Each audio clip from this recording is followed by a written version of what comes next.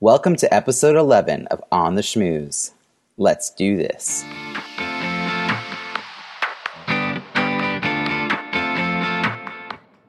Welcome to On the Schmooze, the podcast that highlights talented people from different fields, explores how they built strong networks, and overcame challenges on their way to becoming successful leaders.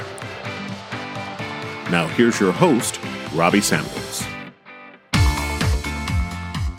Today's guest has worked for more than a decade to create and preserve affordable housing in Massachusetts.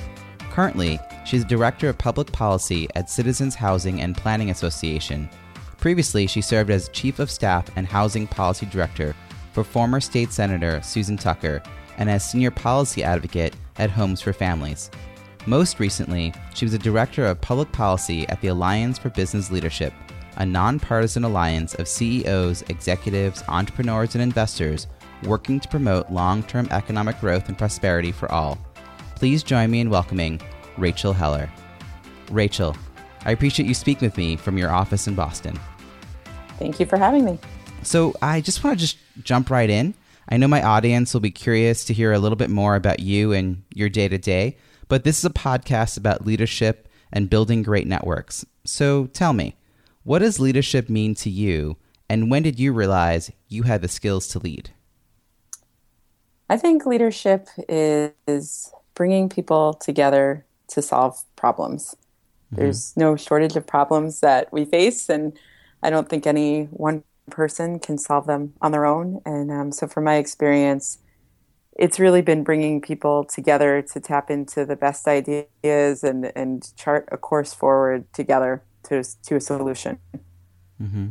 As far as when I realized I could be, not sure. Maybe when I was a toddler and I would ask my mom for something, she didn't give it to me. I think people all have the ability to lead.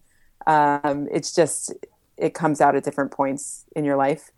And, I think I tried to do a lot of things as a kid, and it really, I think my leadership skills really got developed a lot more in college when I was working with the public interest research groups, and we were doing organizing around all of these really important environmental issues and good government issues. And it gave me the opportunity to learn how to bring people together, learn how to run meetings, learn how to organize campaigns. So I think that was really probably the formal training that helped me realize some of my skills and help develop them. Yeah, I mean, I had a similar experience. I did so much in college that it was sort of like a second degree, working with the PIRGs, working with all the different kinds of organizations and getting a lot of hands-on experience while taking the classroom information as well. Definitely, I agree, nothing gets solved by any one person, and having an opportunity and the ability to bring people together, that's definitely a piece of leadership. Do you, in what ways is that coming up for you these days in the work that you're doing? I know you've taken on leadership roles in so many different organizations in the work that you're doing. Bringing people together really is the core of everything I do. Certainly every job that I've had since college, every issue that I work on, I start from the place of just recognizing that I don't have all of the answers myself. So whether I'm working on homelessness issues or trying to increase the budget for rental subsidies in the state, figuring out ways to overcome barriers to building housing in communities, everything I do involves bringing together different people from different backgrounds to figure it out and get it done. Yeah. What do you find most rewarding about the work that you're doing right now? I find it really rewarding when several groups can come together, especially when it's across sectors and start working together. A good example is the work that I'm doing right now with the On Solid Ground Coalition. And this coalition started out of a couple of homelessness organizations, my group included. We're not homelessness focused, but it's something that we work on. And we were all just looking at how much we had increased housing resources and homelessness prevention resources over the years, and yet homelessness was increasing and increasing. And it made us think, no matter what we do, is the problem getting worse? And we realized that housing alone wasn't going to solve the problem of homelessness. It's really the core, and it's the foundation. Everybody needs a home before they can do well in school, go to work, all the things that really help people thrive in society. But housing alone wouldn't solve it. And so we got out of our own silos and started reaching out to our friends who are working in education and health and workforce development. And we realized that others were feeling the same way. So we've all joined together. We put out a paper together and continue to develop advocacy agendas together. And it's really challenging work. We all speak different languages. We all work on different priorities, but everybody is invested in solving the problem. And we're figuring out how to get there together. And it's incredibly rewarding to see the report released, to see the coalition continue to grow, to have some traction with policymakers.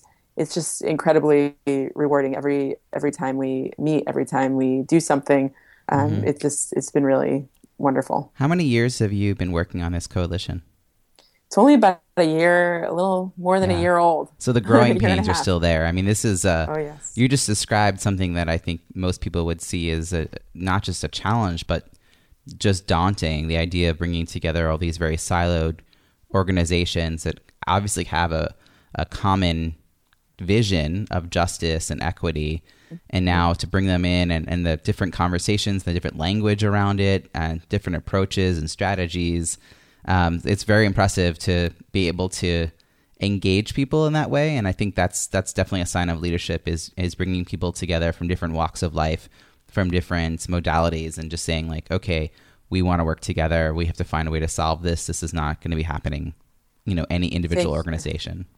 Yeah, thank you for saying that. We are definitely going through growing pains, but it's been really great just to see the passion and commitment from everyone. And I think it goes back to what you were saying. Everybody's committed to these issues. We do want to make progress. Nobody wants to continue to work on a problem that gets worse and worse. We want it solved. We want people to live healthier lives and more secure, be more secure. And so that's really keeping us all together at the table, figuring it out.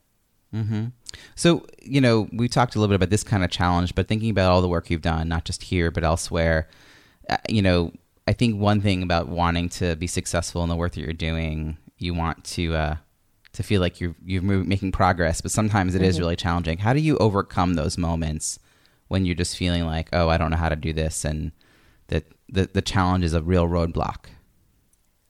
Something that really inspires me are the stories of people.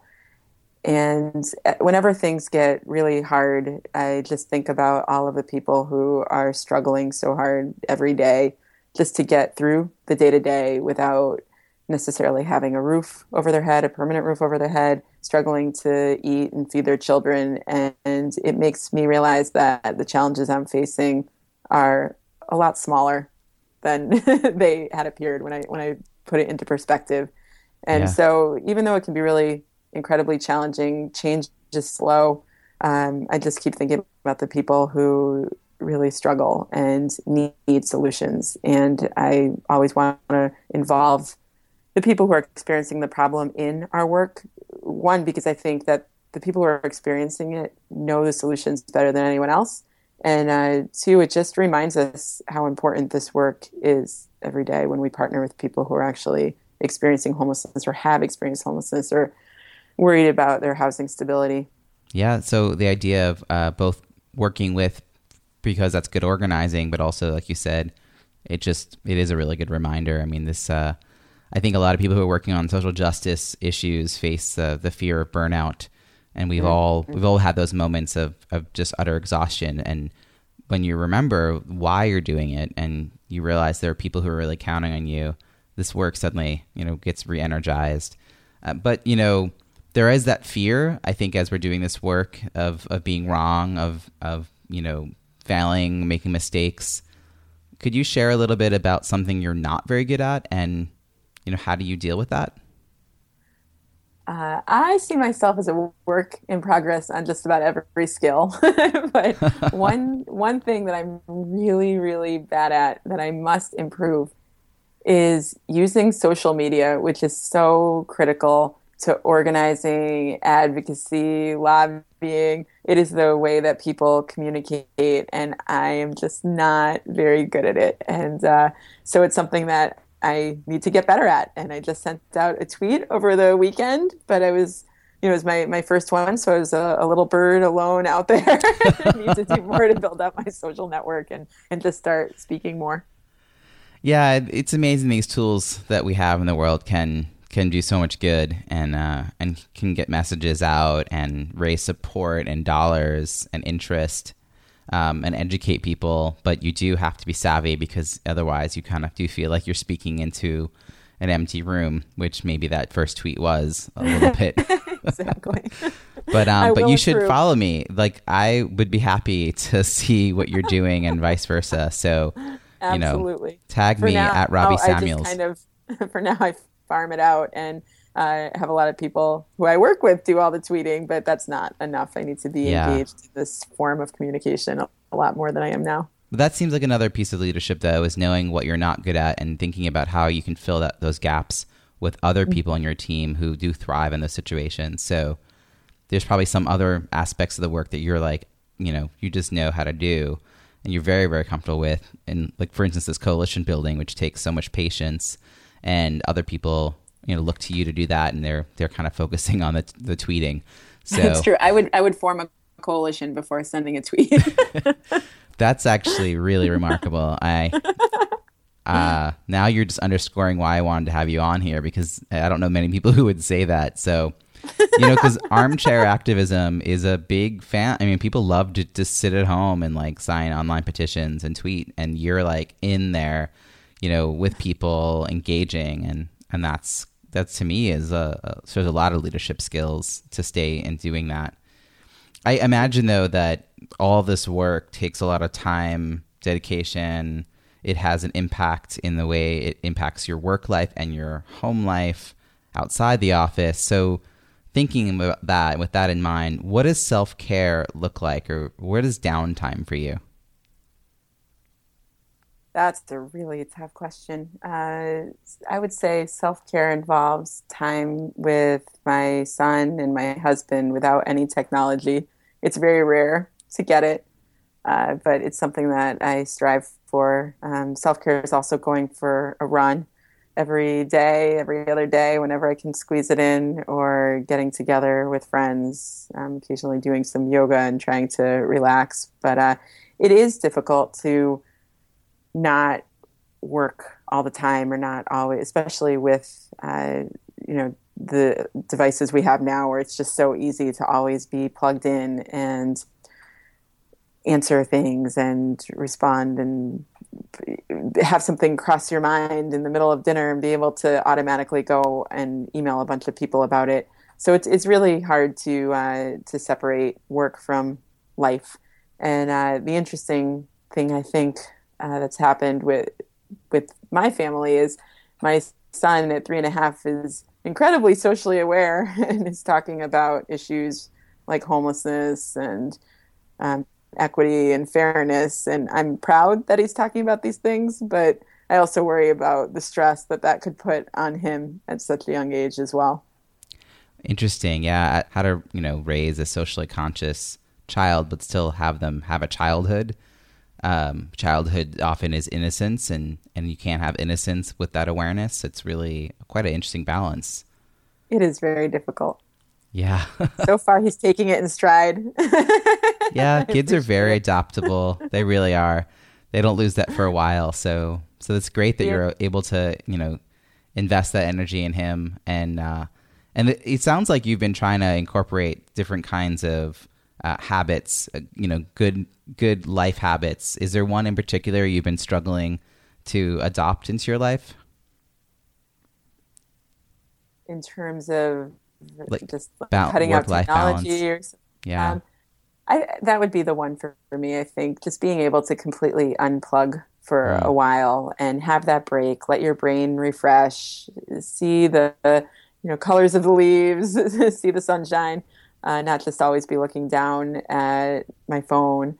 And so I've made a commitment to my son that after I pick him up from school, I'm not looking at my cell phone. It's our time, and we're going to play together and eat together and talk together. rather than having this other party that's kind of always there with us. Wow, that's really great. I want to kind of underscore that for all the parents listening, because what a great commitment you've now made. And your son's 3.5, as you said, sort of very self-aware, socially aware. And so you're giving him your full attention in those hours after school, which is a gift, because it is a struggle to separate from the 24/7 of this technology, which I think every leader is trying to stay plugged in, but is also, needs to find that balance, just for their own sake, their own self. And I've read things about our brain not being able to be as good at dreaming and just, thinking creatively, because we're always, reading something on a screen. So, oh, it's so sad. Yeah. It's hard to be more innovative. I mean, there's so much good that comes out of being able to know what's going on and read, but that is, we can't lose that creativity and letting your minds wander and think. So can you share a little bit more about how you've seen yourself show leadership in the workplace, or who are the people that you really have sort of admired as sort of a North Star of how you'd like to be? Oh, there's so many people who I admire. I've had the privilege of working under some really incredible people. Someone who was just amazing to work for was Sue Tucker, state senator.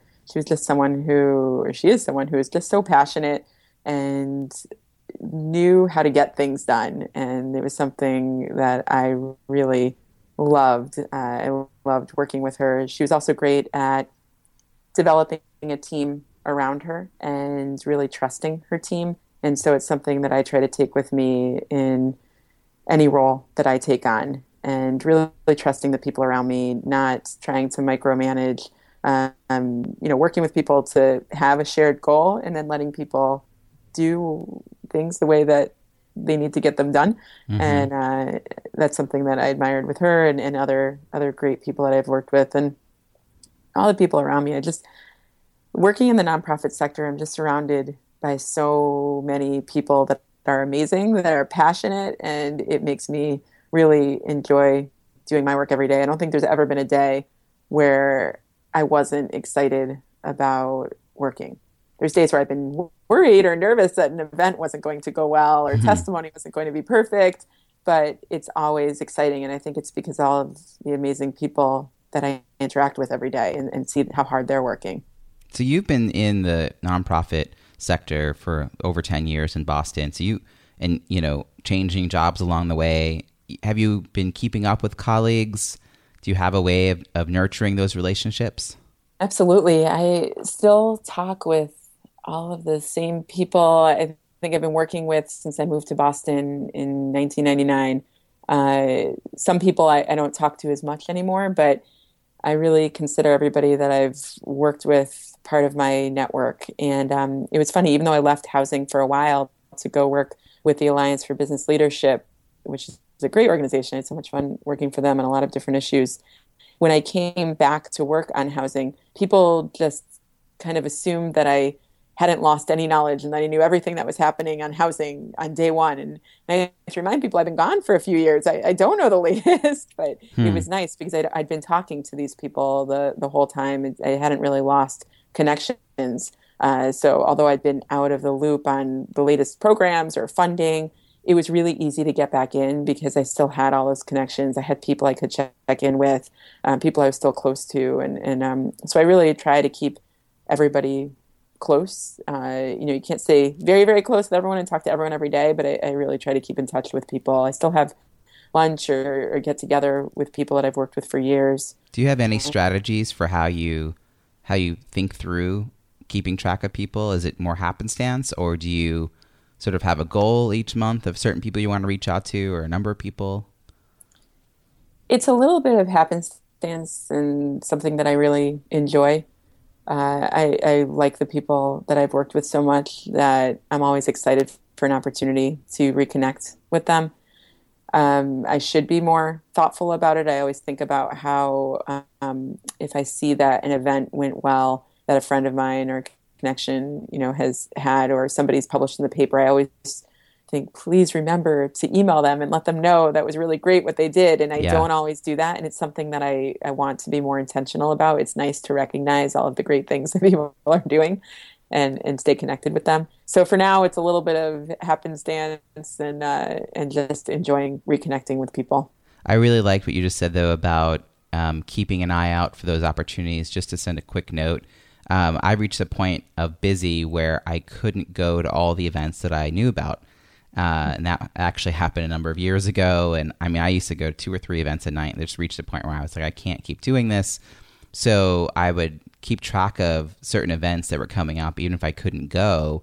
And about an hour before, I would send a text or a tweet or a Facebook message to the person running it, just saying, like, I'm really sorry I can't make it tonight. You know, I know it's going to be fantastic. Hopefully we can catch up next week, and I'd love to hear about it. And I like that too. Just, you know, it made me feel better for missing it, right? Because I was like, realistically, I can't be everywhere. And they felt remembered and thought of in a moment where they were kind of in that energy, you know, that stressing nervous out. energy right before an event. And really and nice. some people would take advantage of that as a sort of like reach out, and then we would connect a week or two later. But most often it was just thanks. You know, that would be the reply. But you know, those little touch points. But yeah, thinking about how to do that on a regular basis, and maybe it's not with everyone. Maybe you just have a select group of people that you want to nurture even more closely. And then, you know, the idea of having ongoing lunches. I mean, so you and I first met, you probably remember this more than I do. We first met many years ago in the early 2000s when I was in Somerville, because that's where you were working and living as well. And it was really fun because I feel like we've crossed paths through the years, but to walk in, because now we're both members of Lead Boston, this year's class, which actually just kind of came to a close. We had spent a year together. So to walk in and realize I knew someone in that group when I thought I wouldn't know anyone, it was a really welcomed opportunity to reconnect. I know I was really excited about that too. It was awesome. And actually, you're saying that, I don't know why, it made me think about some of the other ways I end up reconnecting with people. And it has to do with just not seeing myself as an expert and always being open to other people's ideas. So whenever something new kind of comes at me, and it's amazing how that can happen all the time, even in a field I've been working in for so long, I will reach out to somebody who I may not have talked to in years, just because I know that they know a little bit more about that and might be able to point me in the right direction. And so that's another opportunity just to connect with people, reestablish relationships, and learn something at the same time. Yeah, nice. I mean, people enjoy sharing their knowledge. They feel like it's a way to sort of confirm and affirm their expertise. And that's great. That's great. And I enjoy getting the expertise. Yeah, and you benefit. And I'm sure people are doing it to you. They reach out to you to ask those questions. And that's really just good advice, just to remember that your network is there to support you. And there are people who have more experience in certain areas or niches. That's really fantastic. What's your experience been like at Lead Boston? That was quite, if you could just give a little sense of what that was like and what your takeaways are. Lead Boston has been great. The thing that I've enjoyed the most is the experiential piece of it, and really spending time on each issue that we were covering, out experiencing it, whether it was going out into a neighborhood of Boston that I didn't really know that well, or getting a tour of Catholic Charities, or going to the Department of Corrections and seeing what it's like inside of a prison. All of the experiential pieces have really stayed with me. Every single one that I went to, I took something away from that. And it really just brings the issues to life so much more than a reading will do. And I think that's one of the things I really enjoyed about Lead Boston. It was all those things together. It was a reading. It was going out and experiencing what it was we were reading about. And then it was talking about it with each other and learning from people who are working on the issue and were more experts in the issue. And it's tying that all together that really helps these issues stay a part of me. And I think I also enjoyed being able to step out from just the housing world and learn about all of these other things. Everything intersects, all of these issues: housing, food, income. I mean, Absolutely. we all, we all interact with all these things and everything impacts each other. So it was really good just to experience all the different issues that I don't work on every day. So I've really appreciated all the connections I've had with the people there. Most of whom I wouldn't have known ahead of time, because they're leaders and often senior executives in sectors beyond the ones I've worked in, since my main work has been in nonprofit as well. So really fantastic to be sitting in a room with folks from the banking and healthcare, and higher ed, and just and many of whom are going to be guests on this podcast, actually, since this podcast is a leadership commitment that I made to that being part of that class, was to launch a podcast about leaders. So thank you for agreeing to be part of the this. Leadership commitment, I think, by organizing the monthly lunches and get-togethers.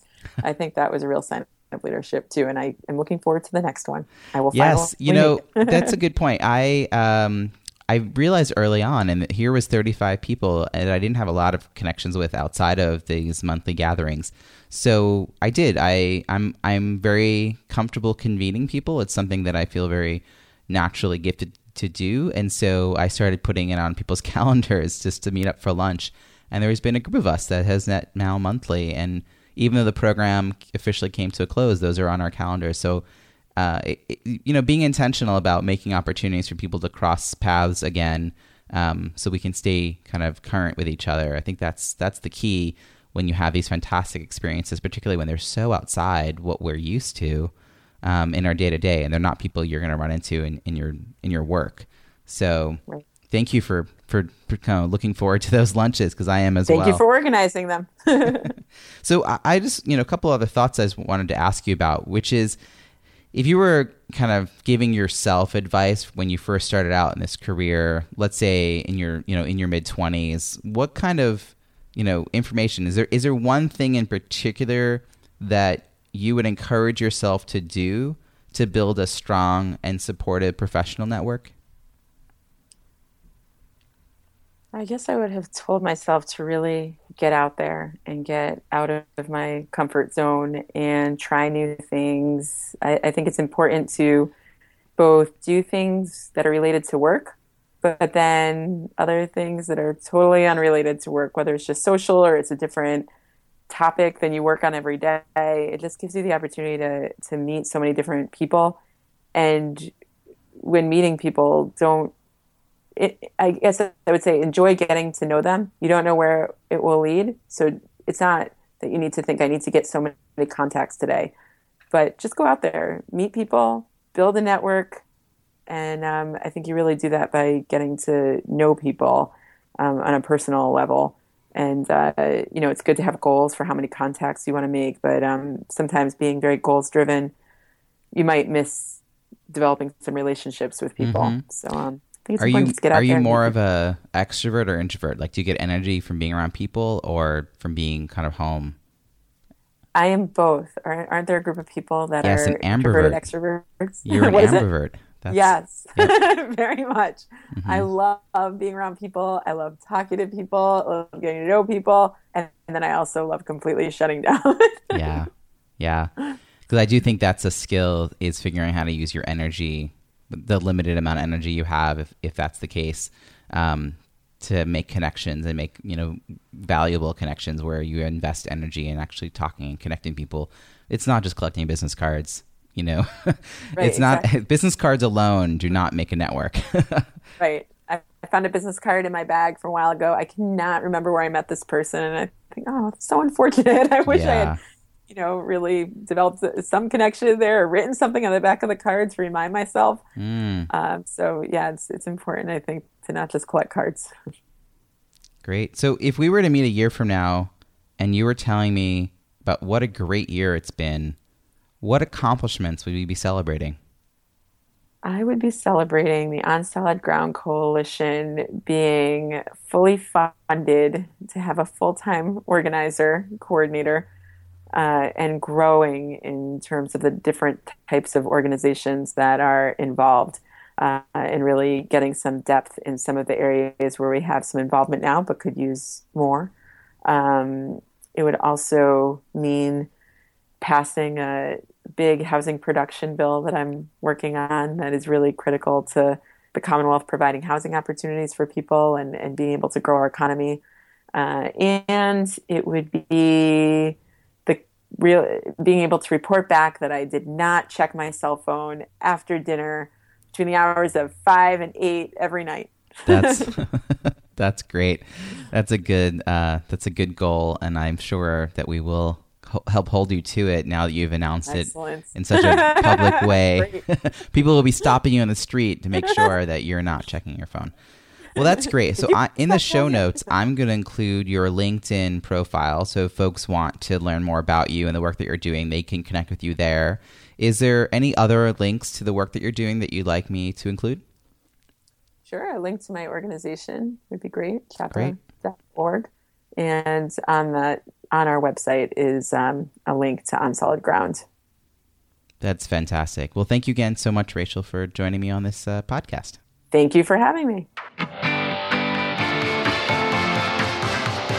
I hope you enjoyed the interview with Rachel Heller. Such a pleasure to speak with her and learn about her leadership journey. What is your key takeaway from our conversation? Something you'll put into action this week that you'll benefit from for years to come. One thing that stood out for me was her intention to put down her cell phone and focus on her son after picking him up from school.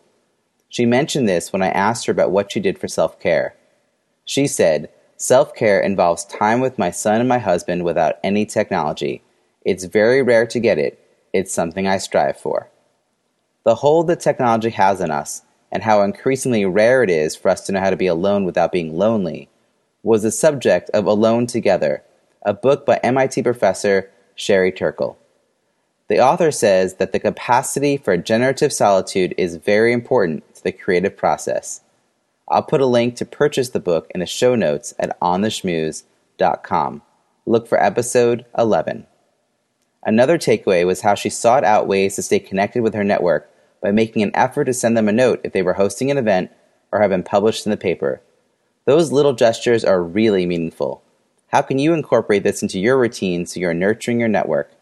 One idea is to capture your thought in the moment with an app like Google Keep or Evernote. Then, set aside time each week to review your notes and follow through on your intentions. Or, if you know a specific time of the week that they would appreciate a quick word of encouragement from you, via text, tweet, or dare I say, a phone call, schedule it in your calendar so you don't forget. If you're like Rachel and want to be sure you're reaching out to the people you've connected with as you progress in your career, you may want to invest in a CRM to help you keep track of who you've been in touch with recently and which contacts are fading. I manage my most important relationships and the ones I hope will become significant using Contactually, a robust CRM perfect for managing my professional network. As an affiliate for Contactually, they are offering my listeners a free 30-day trial. Let me know if you sign up for the free trial and I'll help you get set up for success. Visit contactually.com/invite/schmooze for more details. That's Contactually, contactually.com/invite/schmooze, SCHMOOZE. For your convenience, I'll add the link to the show notes at ontheschmooze.com. Look for episode 11. Well, we've done it again. We reached the end of another episode. Thanks for listening to On the Schmooze. This podcast is still in the first 8 weeks when we can try to get into new noteworthy, so I'm especially grateful to all of you who've already subscribed and left a rating and review in iTunes. You can find the show in iTunes by visiting itunes.ontheschmooze.com. By subscribing and leaving a rating review on iTunes, you're helping this podcast get discovered by more listeners. Will you subscribe and leave a rating and review? Include your Twitter handle in your review so I can give you a shout out. Thank you in advance, and I look forward to connecting again next week when I'll be talking about my networking event pet peeves, and likely yours too. Until then, have an amazing week.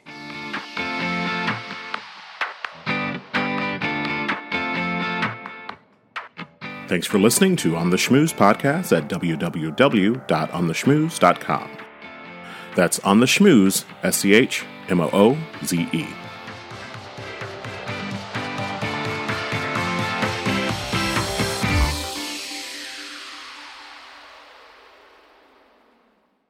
This podcast is heard along the Marketing Podcast Network. For more great marketing podcasts, visit marketingpodcasts.net.